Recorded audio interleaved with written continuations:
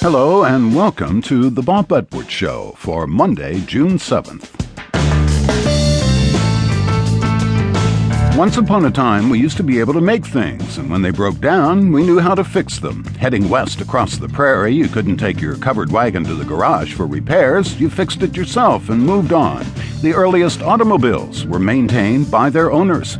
Somewhere along the way, we lost a wide variety of useful skills, or technology got too complicated for us and we surrendered to the specialist.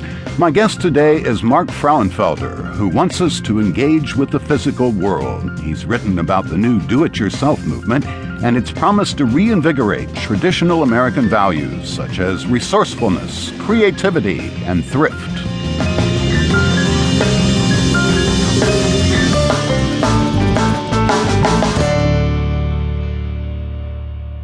Corporations want us to buy their stuff, so they create advertisements that make us believe their product is the key to happiness. Author Mark Frauenfelder has a different idea. He believes that the true value of worldly possessions is only realized if you create, alter, or repair them with your own two hands. Frauenfelder is the author of Made by Hand, Searching for Meaning in a Throwaway World. The principles he writes about are loosely defined as do-it-yourself, or DIY. I asked Mark Frauenfelder what DIY means to him. I define it as having a more active role in the things that surround you in your life and that you live with. Instead of buying every single thing that you need or want, having a role in making, modifying, and repairing those things is what I would say do-it-yourself is. So is it a hobby or a movement?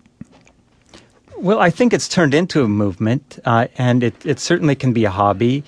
A lot of people find, that it's a very satisfying way to spend their time putting things together. But I think more and more it has turned into a movement because people have been so interested in computer technology for such a long time that they kind of forgot that the physical world is a hackable platform as well. And a lot of these creative people who were using computers and working on the World Wide Web and kind of developing the web and turning it into a place that's really rich and wonderful, they looked around and they said, wow, I could start doing things with hardware and making, my own apple cider press. And that has really taken off in the last few years, thanks in part to the internet, because it's such a great source of information for that kind of stuff. But why DIY when you can HAP, hire a professional? It'll be faster and better and usually cheaper.